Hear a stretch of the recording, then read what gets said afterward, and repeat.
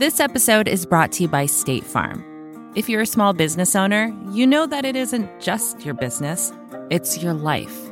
And whatever your business might be, you want someone who understands. That's why you might want to check out State Farm Small Business Insurance. Why? Because State Farm agents are small business owners too, living and working in your community. That means they know what it takes to help you personalize your policies for your small business needs. Like a good neighbor, State Farm is there. Talk to your local agent today. Your body is unique. So why would you settle for a weight loss plan that's one size fits all? Noom is the weight management program that takes into account your biology to build a custom plan just for you. Stay focused on what's important to you with Noom's psychology and biology-based approach. Sign up for your trial today at Noom.com and check out Noom's first ever cookbook, The Noom Kitchen, for 100 healthy and delicious recipes to promote better living. Available to buy now wherever books are sold. If I asked you, what was the most consequential period of time in human history? What would you say? Maybe you'd go back to when we first developed tools, or discovered fire. Or maybe you'd look to the agricultural revolution, or even later to the advent of the printing press. Obviously, lots of events in human history have had massive consequences in shaping the future. But in terms of the most change packed into the smallest amount of time, what if I told you that there was no period more consequential than the period between 1870 and 2010? I'm Sean Illing, and this is The Gray Area.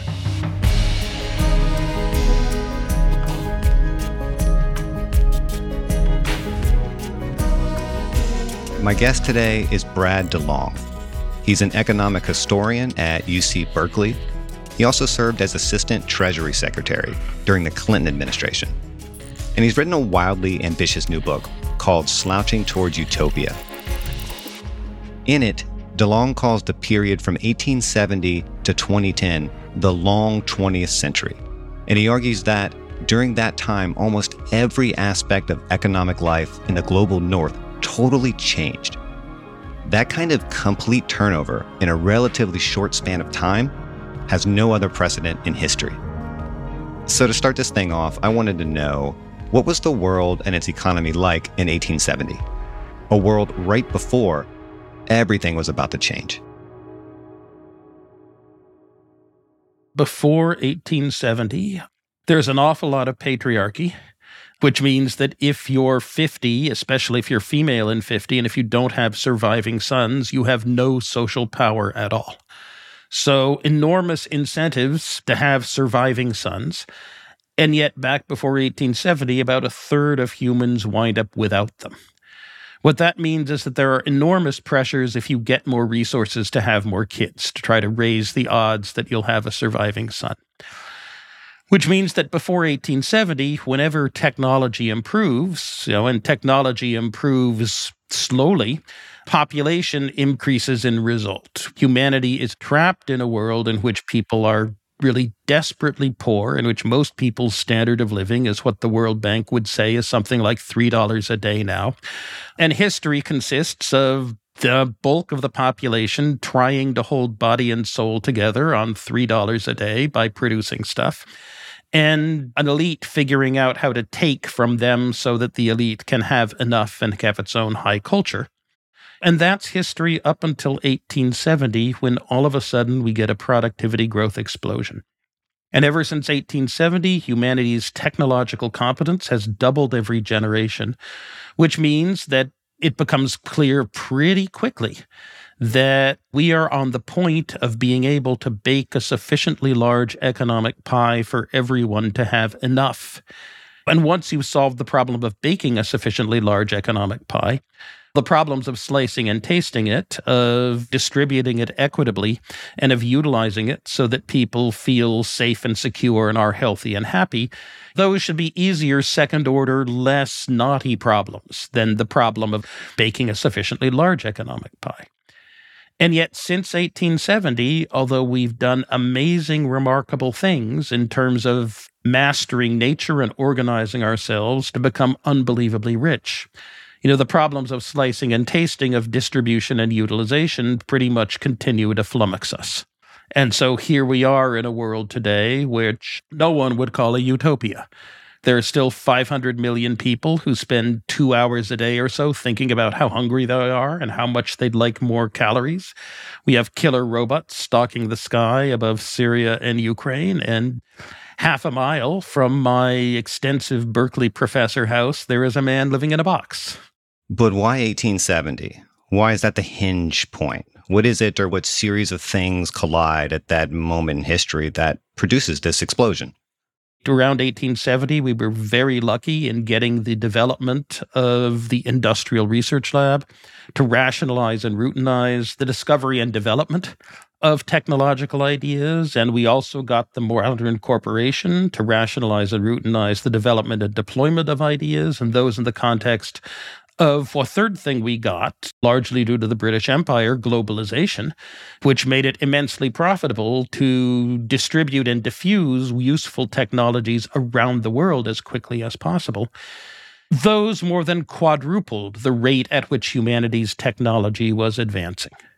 Before 1870, technology was losing its race against fertility. After 1870, all of a sudden, we were winning it. We were winning it decisively.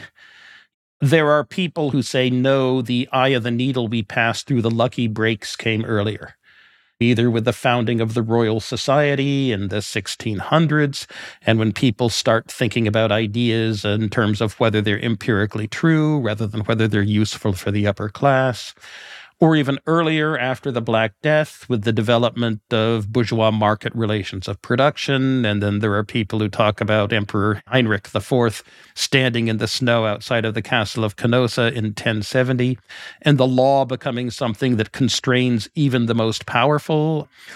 Lots of arguments about when the decisive moment came, but there's no doubt in my mind that 1870 was when the explosion actually happened, no matter when the fuse was lit.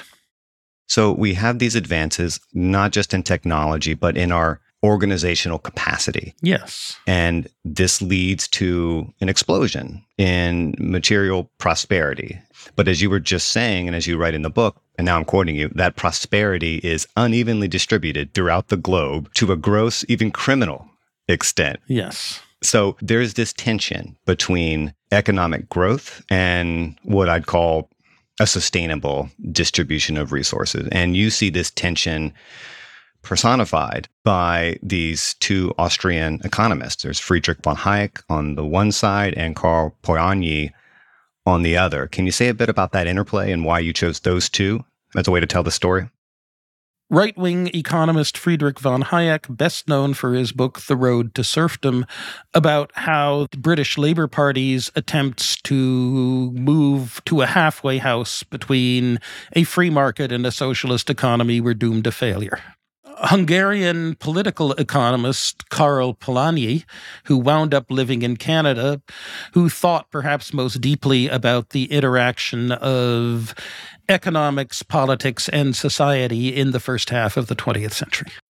In some ways, Friedrich von Hayek was an absolutely great genius that he saw more clearly than anybody else, that if you are trying to actually get humans to pull together, a centrally planned thing with a boss. The boss is going to be up at the top and absolutely clueless, getting bad information from below and not really understanding what to do and issuing commands that must then either be obeyed and produce bad consequences or evaded, and then you have to explain why it didn't happen.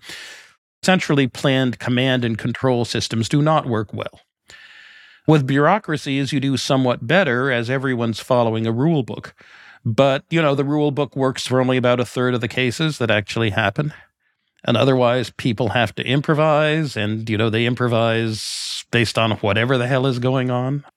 If you can get a decentralized system up and running in which you solve the problems of information and incentivization, if you can get the decisions made by people who know what's going on, and if you can give them incentives to make the right decisions, then you can turn humanity into an incredibly effective anthology intelligence in which the entire brain power of humanity, rather than that of one guy at the top or a small committee writing a rule book, is actually tuned to solving problems.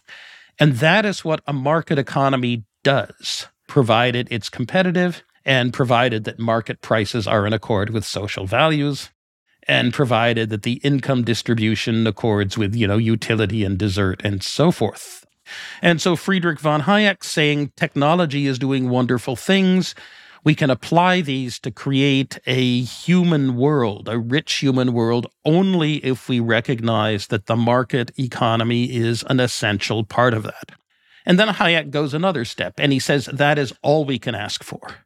If we ask for social justice of any form as well, if we ask that the market not just make us rich, but also make things fair, it's all going to come crashing down and will be on the road to serfdom, precisely because asking for fairness is a step too far. And so better never to ask, better to simply accept that the market giveth, the market taketh away, and say, blessed be the name of the market. To which Karl Polanyi responds, well, yes, that is very, very unfair, but it's also not something people will stand for. Right. Try to impose a system in which the market rules everything, in which the only form of social power comes from your wealth, in which the only rights that are recognized are property rights.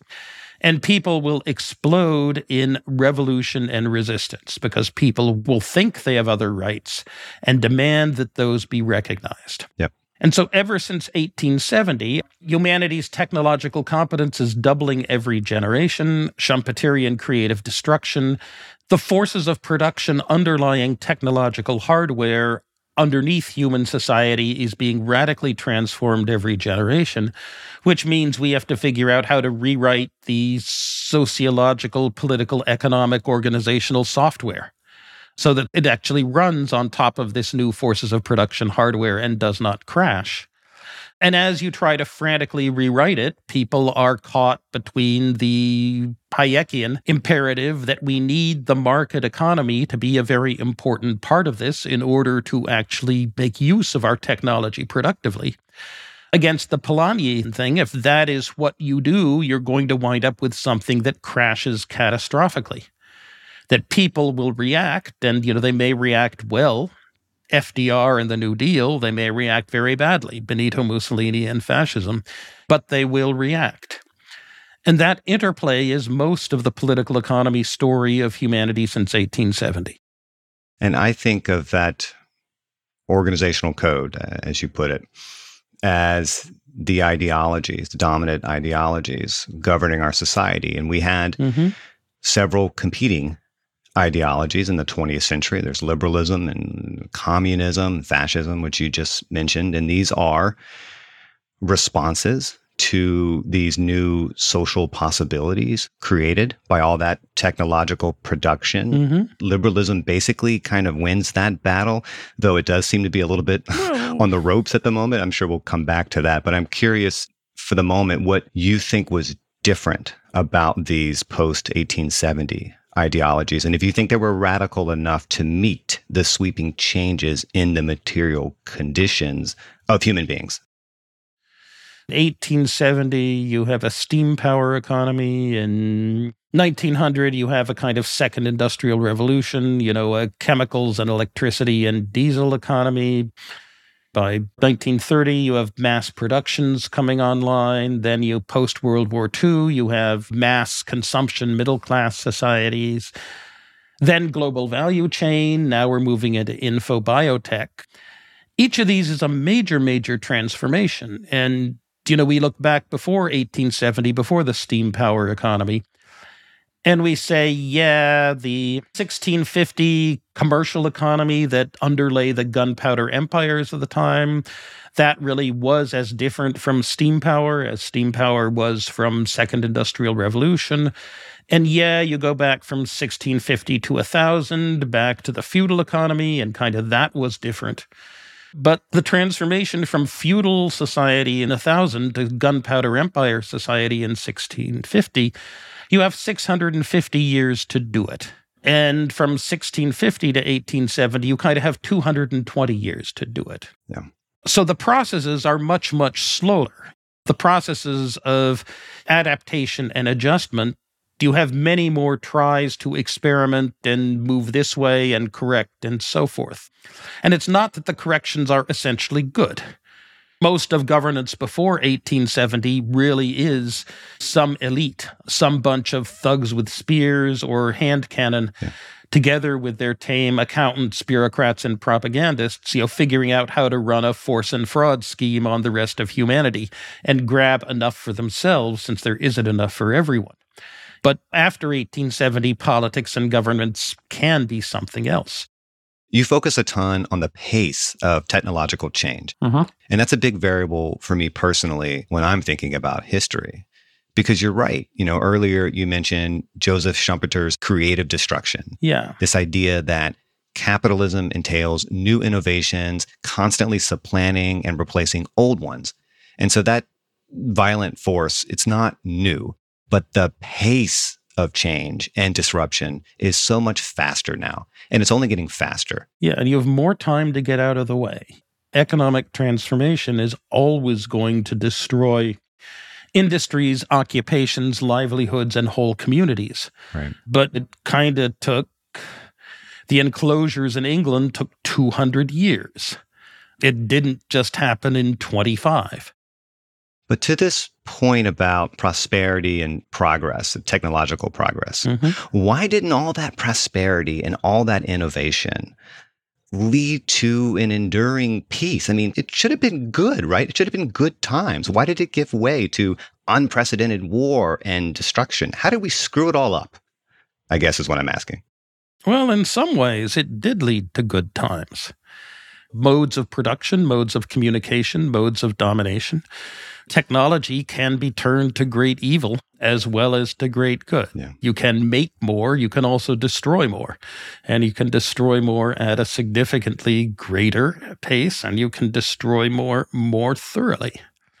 A pre-1870 Chinese government simply would not have had the competence to tell people that they should build backyard steel furnaces, and that they should stop farming for 3 months in order to produce industrial goods. And then it would not also have had the administrative capacity to keep grabbing what it thought was the urban share of the harvest, even as the harvest failed. A pre-1870 Chinese regime did not have the organizational technologies of domination to create something like the famine that followed the Great Leap Forward, in which perhaps 75 million people in China die, and die entirely by accident. Our predecessors before 1870 would have asked the same question as you. They would have said that most of what goes wrong with human society is precisely because we cannot bake a sufficiently large economic pie. And so if anyone is to have enough, it has to be by becoming part of this force and fraud scheme, by becoming an elite and creating the ideologies to justify the elite's appropriation. When Joseph Proudhon is writing in 1840 that property is theft, it's not really a metaphor. It really is. It's things that have been stolen and arrogated overwhelmingly, many of them based on the idea that we deserve this because our ancestors conquered Gaul from the Romans in the train of Clovis the Frank. But, you kind of read the works of Lenin while he was sort of in hiding at various points in time, and of the future he's trying to build, or that he thinks he's trying to build. And about how, once you have Soviet power plus electrification, everything will be easy and everyone will do their job. And yes, there will be an administration of things that still has to be done, but people will rotate through the administrative jobs and they'll be really easy to do, because all you have to do in order to do an administrative job is, to add, subtract, multiply, divide, and issue appropriate receipts. And on the one hand, I want to say, wait a minute, Vladimir, you have been trying to organize a revolution and run a political party. Surely you know that humans are much too ornery for the jobs of administration and coordination to be kind of things that can be done in rotation by pretty much everyone. It requires a very strange, charismatic human psychological skill set to do. And on the other hand, I think, yes, that's really how it ought to be. If you want to live a good life, it's much easier to do so by making friends, rather than actually trying to dominate people and boss people around. And yet, if you want to say that 1870 marks the point at which war and other forms of domination become really obviously stupid ways to get people to cooperate with you, we have had very little success in moving away from those kinds of social systems, even though there are deluded idealists like Steven Pinker who think we are domesticating ourselves into a peaceful civilization relatively rapidly. Oh, God. Don't get me started on that. No, it's a noble hope.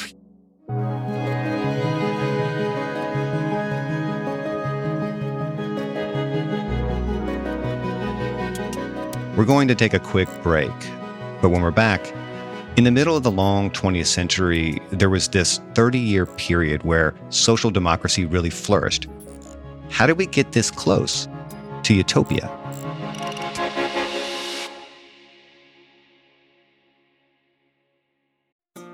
This episode is brought to you by State Farm.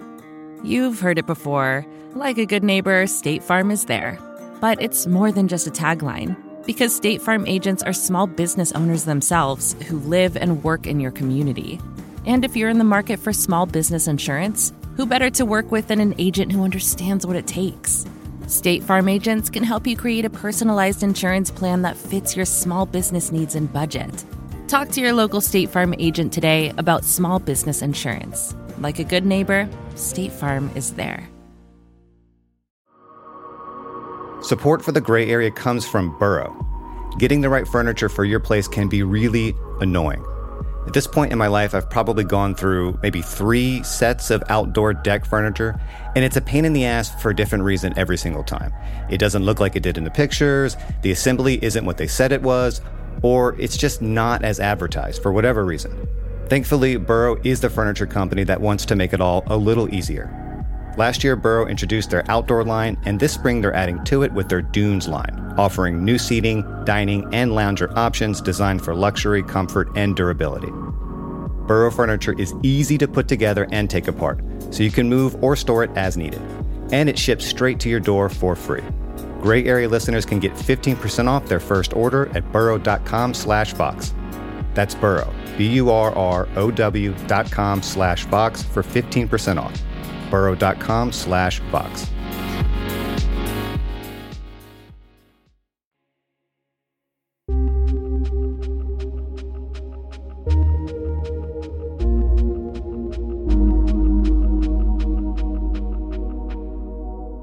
There is this beautiful little golden run between the years of 1945 and 1975. And I shouldn't say it that glibly. Obviously, there were lots of things wrong with the world during that window. Yeah. But what we get during that window is the rise of social democracies. Right. We erected these welfare states without sacrificing all this growth, right? We were having our cake and eating it too, it seemed. Yes, we have the shotgun marriage of von Hayek to Polanyi with John Maynard Keynes either giving the blessing or holding the shotgun.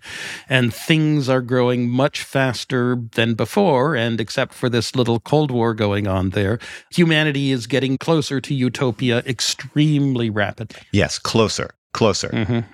If this whole post-industrial, globalized economy thing was going to work, that seemed like the way to do it, or at least we were inching closer to it. And it is an important part of the story. And I want to ask, how we got that social democracy in the first place. Was it the Great Depression? Was it just a happy accident of history? I do think that the Great Depression required the falling apart of the pseudo-classical, semi-liberal order that had been growing from 1870 to 1914, that had fallen apart with the coming of World War I. It was clear things weren't working and that you needed some kind of replacement. That there was a successful replacement was, I think, a combination of the fact that the Great Depression greatly intensified the belief that there was a need for big change, and also pure luck that Franklin Delano Roosevelt was in the right place at the right time. FDR's view was, we need to get out of this, try everything. We're going to try everything and reinforce success. It was not ideological in its day. He really did try everything and tried to reinforce success. And what seemed to Roosevelt to succeed then became the pattern of what Gary Gerstle and others call the New Deal order. And then the fact that the United States was so dominant and hegemonic after World War II spread that to the rest of at least the industrialized world and gave us the pattern for post-World War II social democracy. So go back to 1928, say the Republican Party refuses to nominate its relatively progressive guy, Herbert Hoover.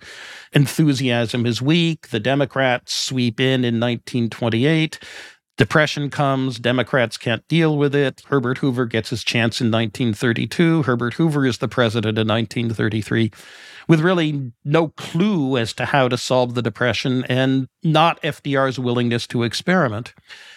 And I see in that counterfactual world, we never get the 30 glorious years of social democracy after World War II. Yeah. We get a society that's much, much worse. So yeah, we were lucky in some ways that the story of successful economic growth and our at least trying to make steps in solving the problems of distribution and utilization, that we were allowed to continue with that story after World War II, that in some ways that's just good luck. What's so interesting, and this is something you talk about, is that America absolutely could have gone the way of the fascist during that period, right? But we didn't. And you think that's basically just sheer luck. It's just sheer luck that we went the way of the New Deal and didn't go the way of Mussolini. If we run that experiment over again, do you think it goes another way? Or it's just as likely to go another way? Or more likely even?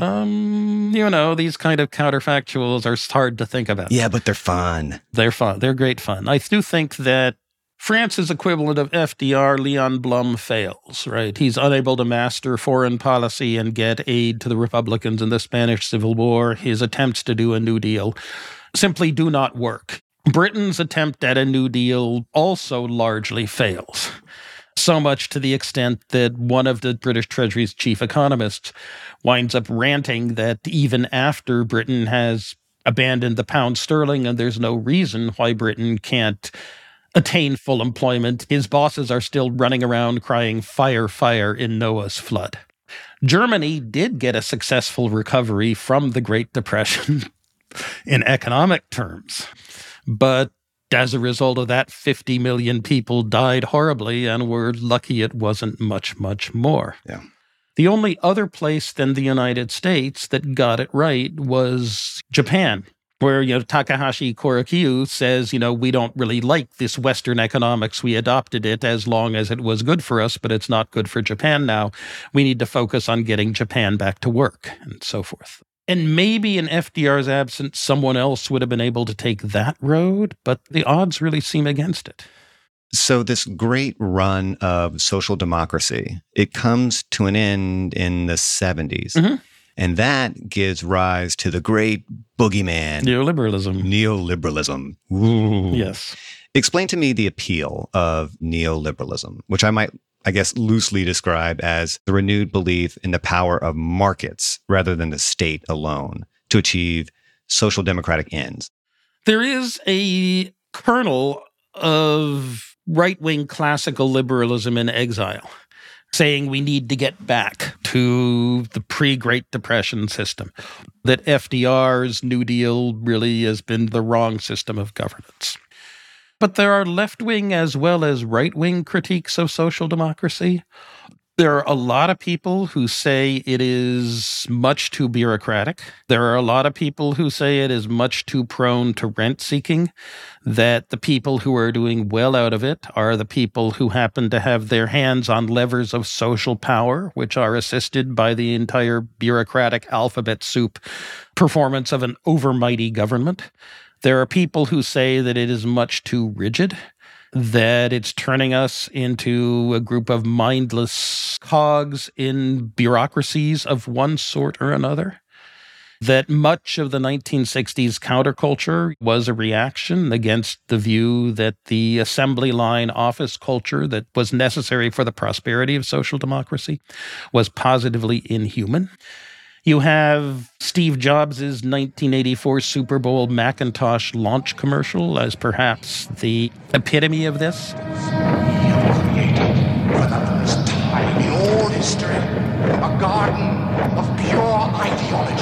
that if you don't buy a Macintosh and so take control of your own information and become an entrepreneur rather than a cog, you're going to wind up being lectured at by some bureaucratic big brother in some colorless gray suit. With one will, one resolve, one cause, he shall prevail.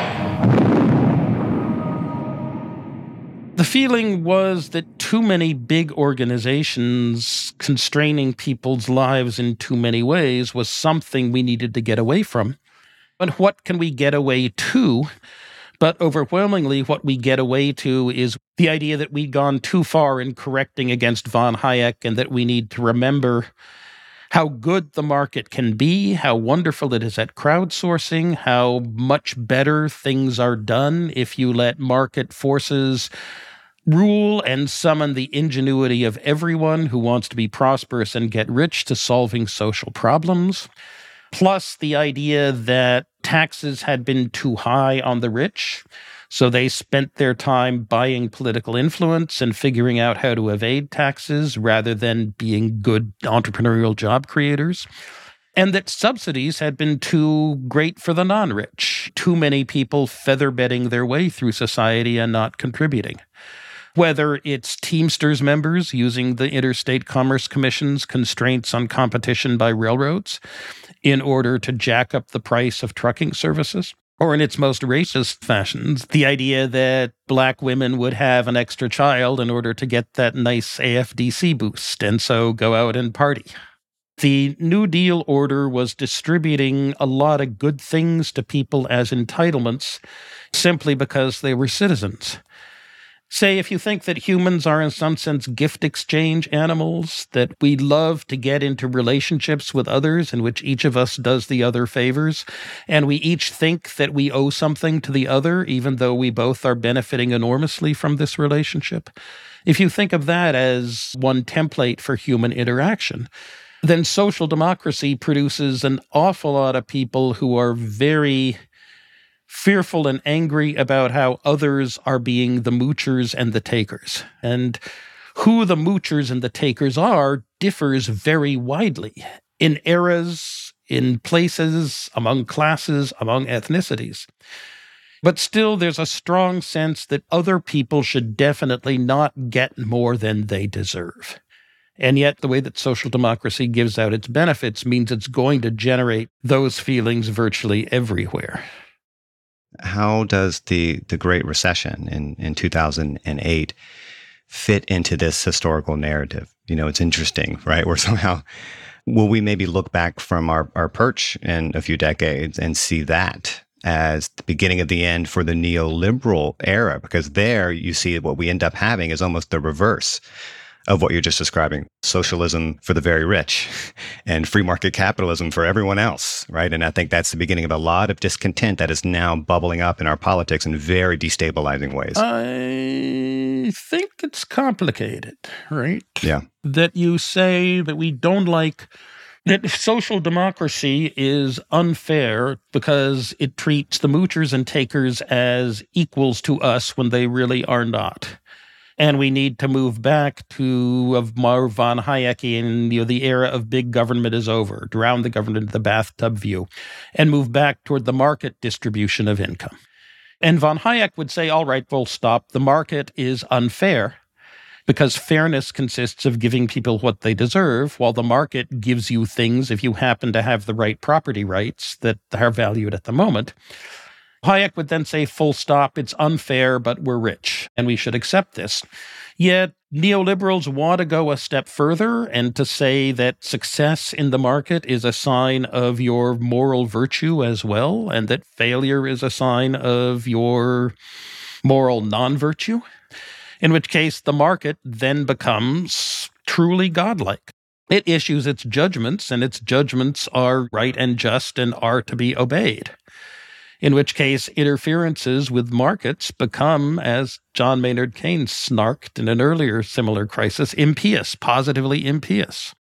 I just don't know how you can look at the boom-bust cycles of the last 100 years or so and still bow to the omnipotent logic of the market. You can't. But Gods have always been inscrutable in what they do. This is religion we're talking about here. Yes, yes. Look, you've called yourself, perhaps a little cheekily, a neoliberal shill. Yes, okay. Do you still hold to that core idea that the market is the best way to achieve social democratic ends? Not a perfect way, but the best way we have. Well, can be a good way. Other ways often require an awful lot of fancy footwork to make them work. Yep. We have bureaucracies, and we know how bureaucracies work.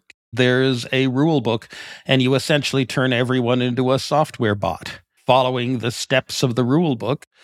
And yet you do this because you need and want coordination, and it fails in lots of ways. And we all know how central planning turns people into not so much software as actual real robots, doing the decrees of someone at the top of the organization who probably doesn't understand what's actually going on at all. And so there's always enormous amounts of negotiation for other ways to run things. A market in which you give people with the information, the power to do things, and the incentive to do things that are good, as long as market prices are aligned with social values. That's an absolutely wonderful way to get things done. The problem is aligning market prices with social values. So to that extent, yes, I am still a neoliberal shill. Yeah, I mean, look, to me, the choice isn't any longer between the free market or central planning. That's an anachronism. If you deny that the market works on some level, then to me, that's just not a serious argument. Yeah. But the question is how to use the state to check some of the excesses of the market that produce some of these boom and bust and great recessions. Yeah, definitely. How to align market prices with social values is, in fact, a very deep and hard and complicated problem. Yeah. That back when Sam Bankman-Fried was riding high and people were saying, well, he's making a lot of money, and he's making it by selling people shovels in a fool's gold rush. But I say, yeah, but selling people shovels to do this is actually really not good for them in the long run. They're highly likely to wind up bankrupt. Is this a very ethical thing to do? That the whole idea of become as rich as possible and then spend the money on effective charities seemed to presuppose that you became rich by selling people things that they needed and they wanted and were good for them, rather than by selling people things that in the long run they would be very sorry they had bought. And that's a deep problem with even more social democratic friendly views of the market, that aligning market prices with social values is very complicated and difficult as well. So Polanyi was right. Yes, I think we can agree on that. Okay.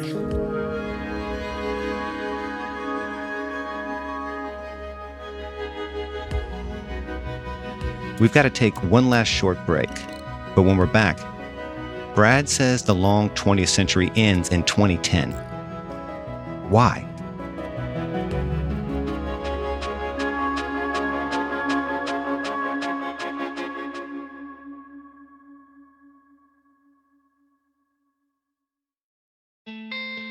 Support for the Gray Area comes from Greenlight. If you're a parent of teenagers, you might be starting conversations about money management and financial literacy. So often, the best way to learn is to do. But when it comes to money, there can be real consequences to learning the hard way. That's where Greenlight comes in. Greenlight is a debit card and money app made for families. Parents can send money to their kids and keep an eye on their spending and saving. And kids and teens can build money confidence and lifelong financial skills. My kid is way too young to talk money with, thank God. But I have a colleague here at Vox that uses Greenlight with his boys, and he loves it. If you want to help your kids learn about money, consider Greenlight. It's a convenient way for parents to raise financially smart kids and for families to navigate this stuff together. Sign up for Greenlight today and get your first month free at greenlight.com/grayarea. That's greenlight.com/grayarea to try Greenlight for free. greenlight.com/grayarea.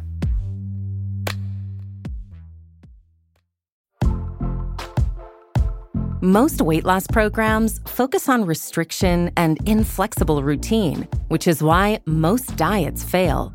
But Noom isn't a diet. It's a weight management program that uses psychology and biology to help you develop healthy, sustainable habits. Noom believes that weight loss starts with the brain. And their daily lessons are tailored to help users understand the science behind food cravings and eating choices. Whether you want to lose weight, increase physical activity, meet a health goal, or simply change the way you think about food, Noom can help you build healthy habits while still enjoying your favorite foods. Stay focused on what's important to you with Noom's psychology and biology-based approach. Sign up for your trial today at Noom.com and check out Noom's first ever cookbook, The Noom Kitchen, for 100 healthy and delicious recipes to promote better living. Available to buy now wherever books are sold.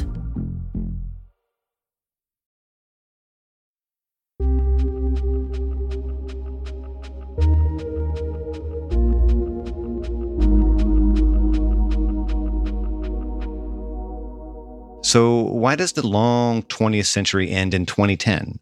I know this has to do with the housing crisis. I know about the Great Recession, but it also seems to me that we're still very much living in that same paradigm, even today. So why do you end your story there? Yeah. Governor Ned Gramlich goes to Alan Greenspan and says, we need to do something about this mortgage market, and especially about these mortgage-backed securities. And Alan Greenspan says, well, first, it's not my job to keep people from making stupid investments. The people who are buying these houses, teaser rate mortgages, what they're really doing is they're getting a 3-year low rent lease on a very nice house with an option to buy later on. Plus, if I get in the way between lenders who want to lend and borrowers who want to borrow, each of whom has their congressman on speed dial, I'm going to get ground to dust. We're going to let this roll forward, except that the market has its logic for letting people do this, and we can clean up the mess afterwards.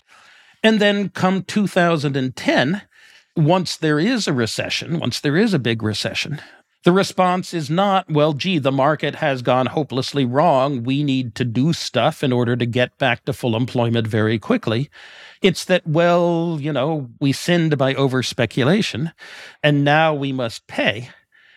And so you get Barack Obama up there in January 2010 on his State of the Union message saying not the New Deal Keynesian thing of we need full employment quickly. Economic theory teaches us that when the private sector sits down and stops spending, then is the time for government to stand up. No, he doesn't say that at all. He says that people had to tighten their belts in the past year. Now it's time for the government to tighten its belt. Even though Ben Bernanke is off there whimpering in the corner saying, I don't have the tools in monetary policy to get us back to full employment at all. I really do not need fiscal austerity. This view that the market had a logic and that logic was good is of overwhelming strength and plays a huge amount in shaping policy, except for the fact that there are enough technocrats in the Treasury and the Federal Reserve who say that when the market requires that all of these banks go bankrupt and the financial system fall into complete chaos, we don't let that happen.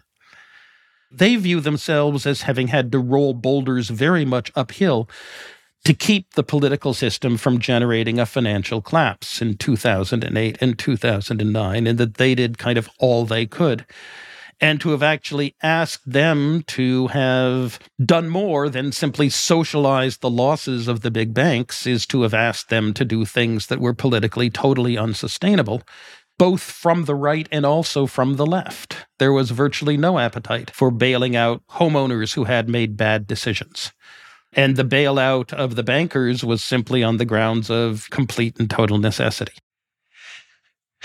But the story continues, shadowed by 4 things that have emerged. The coming of global warming as a first-order civilizational problem, the fact that nuclear proliferation has achieved critical mass, the revival of something we will politely call neo-fascism, and I would also add the return of major power, war, and killer robots as number 4, are 4 things that make our slouching or our staggering toward utopia even more difficult since 2010 than they were before. And those 4 things mean that our story, that we're getting much, much better at baking the pie, but still flummoxed by the problems of utilization and distribution, that's no longer the main thread of the story after 2010. You had suggested in 2019, in response to Trumpism and in response to Republican intransigence, to put it somewhat charitably, that perhaps there might have been a flaw in some of that neoliberal thinking. Yes. And I'm wondering, did you see an opportunity in something like the Bernie Sanders presidential campaigns or that movement? Did the Democratic establishment perhaps blow an opportunity to do something truly daring? Not necessarily nominating Bernie. I mean, maybe that would have worked. Maybe it would have been a disaster. But by leaning into what he represented, we were talking about the Great Depression and the New Deal. What we didn't get in response to the Great Recession was something analogous to what we got in response to the Great Depression. Why didn't we get something similarly ambitious in terms of a social democratic experiment from policymakers? You mean, why didn't Barack Obama say that as his first item of business, he was going to do a large omnibus reconciliation bill, which would have Medicare for all as health plans, would have had a massive carbon tax for environmental, would have had a huge public investment program for recovery, together with a couple of other things. Why don't you pass all of that by reconciliation January 2009? Would we have needed reconciliation? Didn't we have 60 Democratic senators? We had 59 senators. Okay. It would be a heavy lift for a bunch of them. Yeah. But they certainly could have been more ambitious. I don't know. The rhetoric about how a crisis is not to be wasted would seem to have indicated that they ought to have done that, and yet there was zero appetite for it. Yeah. That I was with Paul Krugman screaming about how we need to have a second round of stimulus on tap in case the first round isn't enough. And the reaction of Obama was that what I'm doing by itself is utterly transformative and extremely bold. And I have zero appetite for going bolder. Instead, I want to do these things and then reach a grand bargain on entitlements with the Republicans as a bipartisan president. And the Affordable Care Act is a huge shift back to Mitt Romney's preferred health plan from Bernie Sanders's. Republicans have a very strong incentive to come to the table and negotiate rather than obstruct. Yeah, I think we can say in retrospect that was naive. Once again, the fact that nobody managed to handle 2009, 2010 well in the North Atlantic. As someone who's worked in the government, I tend to see will and contingency as more important relative to someone like Adam Tooze, who tends to see everything as structurally inevitable. Yep. But if it's not structurally inevitable, there ought to be some country that managed to do it. You can say China managed to do it, but China managed to do it only at the price of creating now a huge real estate overbuilding problem that it's trying to deal with. One problem you're keenly aware of is that whenever human beings start cooking up grand ideas about how to build a new society, lots of stuff tends to get blown up, including people. Yeah. Having said that, do you even see the potential for a new economic paradigm in the not too distant future, even if there's not even a term for it yet? Yeah. I mean, the underlying technological forces of production hardware continues to change, even if it is not changing as fast as it did before 2010. And it is moving us into an info biotech economy whose structure we really do not understand well at all. And moving out of the age of mass production, even of late mass production of global value chains. You've already had several revolutions in forms of effective communication, both for scientific and other forms of knowledge and for political organization in our lifetimes. The idea that podcaster is a profession is not something I would have imagined possible a decade ago.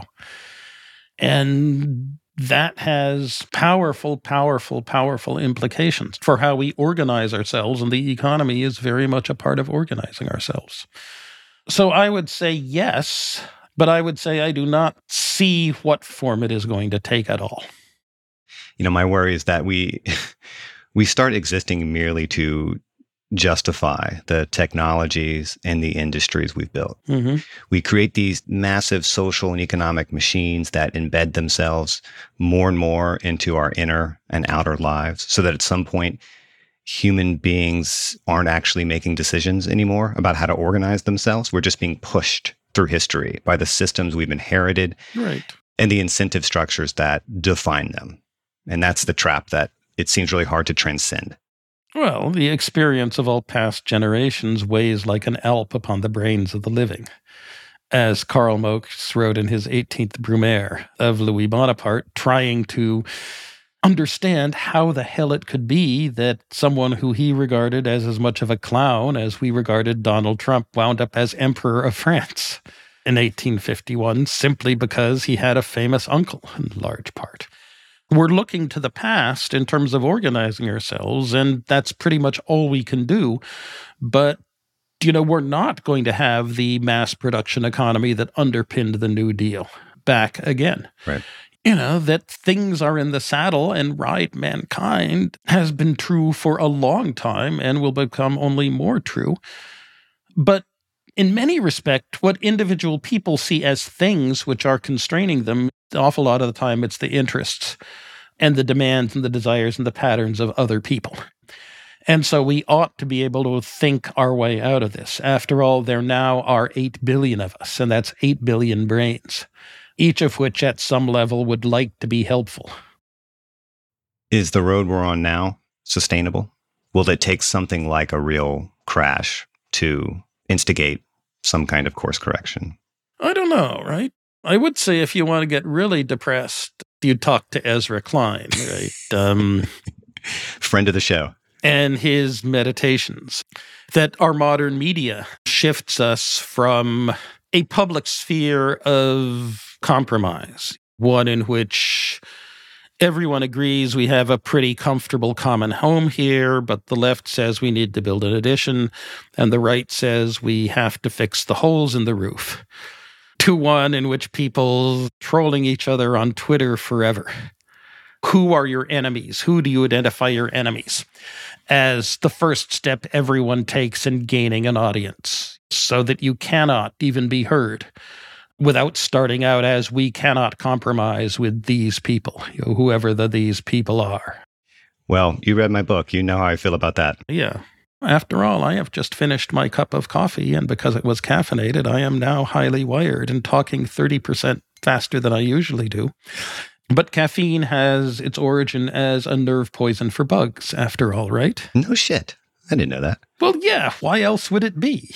And in the context of a bug nervous system, what does amping up the nervous system do? It causes it to crash. Indeed, only because we have these sophisticated monkey livers is it the case that we have to drink 50 cups of coffee in half an hour before we die. Our modern media and information technologies are very much like caffeine to a nervous system. The question is, are we bugs or are we monkeys with sophisticated monkey livers? Are we moving back toward a politics of emotional spectacle and away from a politics of rational compromise? That certainly much more of modern drama and cinema and so forth seems much more like emotional spectacle than, say, intricate plot, discussion, and logical argument than we saw before. When the political economic history of the 21st century is written, what do you think will be the grand narrative? First, it will be how the world handled global warming, or did not handle global warming. And second, it would be whether it is indeed a move back in a social democratic direction to the shotgun marriage of Polanyi and von Hayek, or whether the world finds itself moving in the direction of the shotgun marriage of von Hayek and Vladimir Lenin, or whether we move in the direction of whatever Indian political culture turns out to be in 50 years or so. Or whether indeed we find ourselves returning to a wheel of political authority and autocracy, in which democracy is regarded as being too likely to elect a Trump, and other more oligarchic forms of rule succeed themselves in some kind of alternating wheel of fortune. When I drink coffee, I don't drop nuggets like that. So you must be starting out with better hardware than me. That's very gracious of you. But you have managed to get magnificent things out of all of your guests so far in all of this new series that you've started. That's incredibly kind. Thank you for saying that, Brad. And this was a ton of fun. I love these kinds of macro histories, and I truly think you're one of maybe a handful of people, if that could have written it. So I'm glad you did. And once again, the book is called Slouching Towards Utopia. Brad DeLong, thanks so much for coming in. Thank you so much. And I think if we do get down to a world in which podcast hosts are no longer a mass, but instead a very small elite group, you are certain to be among them. Well, we're going to cut the part out where I fished for that, and we're just going to roll that. Yay.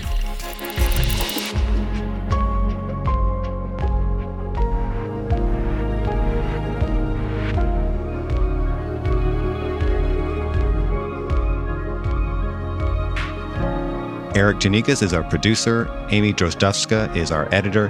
Patrick Boyd engineered this episode. Alex Overington wrote our theme music. And A.M. Hall is the boss. What'd you think? I love Brad. He is a truly encyclopedic thinker, and the guy just lives inside this history he's telling. I'm not an economics guy, and a story like this could be boring, but Brad is anything but boring. I feel like I learned a lot, and I hope you did too. Let us know what you think. Drop us a line at thegrayarea@vox.com. And if you appreciated this episode, please share it with your friends, leave a review, blog about it. You do you. But know that we see you and we appreciate it. New episodes drop on Mondays and Thursdays, but we're off this coming Thursday for Thanksgiving. Listen and subscribe.